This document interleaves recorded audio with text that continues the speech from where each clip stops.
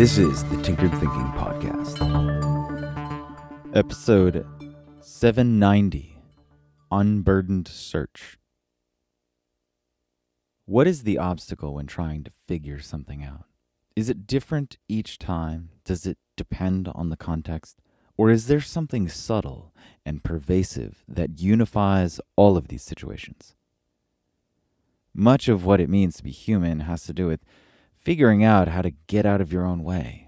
So much progress is working through frustration with the self. But what exactly is the obstacle here? Neuroscience would suggest that it has something to do with the default mode network.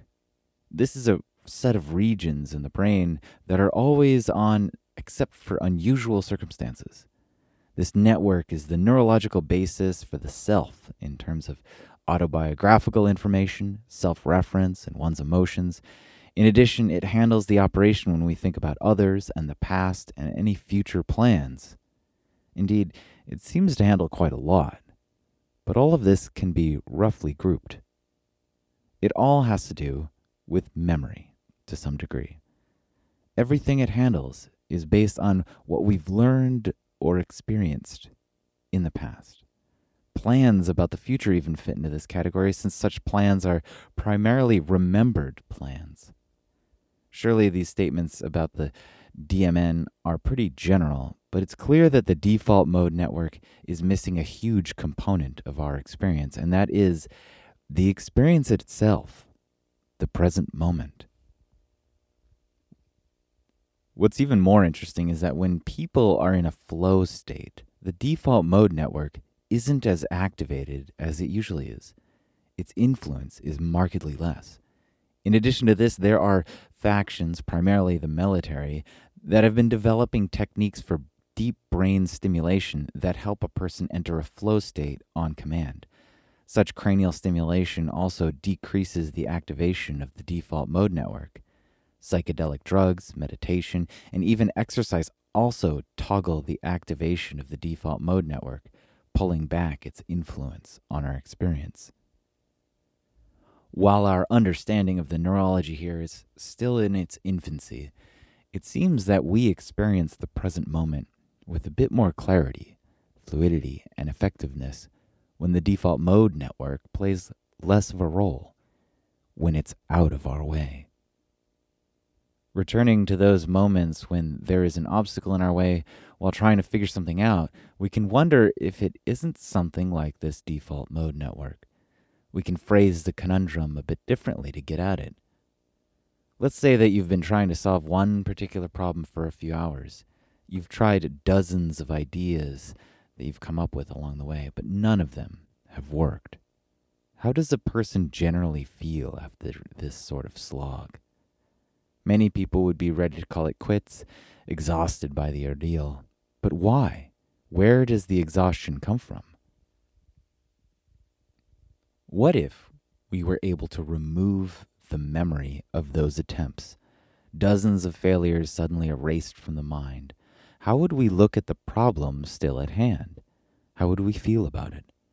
Would we still feel the same mental exhaustion if we couldn't actually remember the frustrating slog that's gone nowhere? It might be that the default mode network, or whichever part of the brain it may be, is bogging us down with such memory.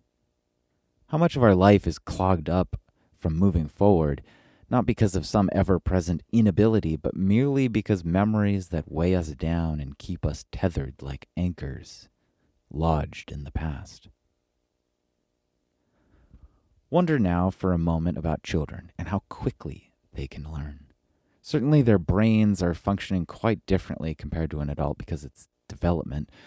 But could another aspect of their learning be aided by the fact that they simply don't have much memory of failure? Could it be that the present moment, in terms of stimulation and sheer information, still vastly outweighs the influence of memory? What if you could forget all sense of frustration, hardship, and failure? Would your ability to move forward increase? Our ability to figure something out, to learn, this is the skill of discovery. It rides on our ability to wander through the landscape of a problem, reimagining it over and over, and by doing so, forgetting how we were thinking of it yesterday or the day before. To look at something with fresh eyes requires an ability to forget how we used to see it. Play is discovery unburdened by memory.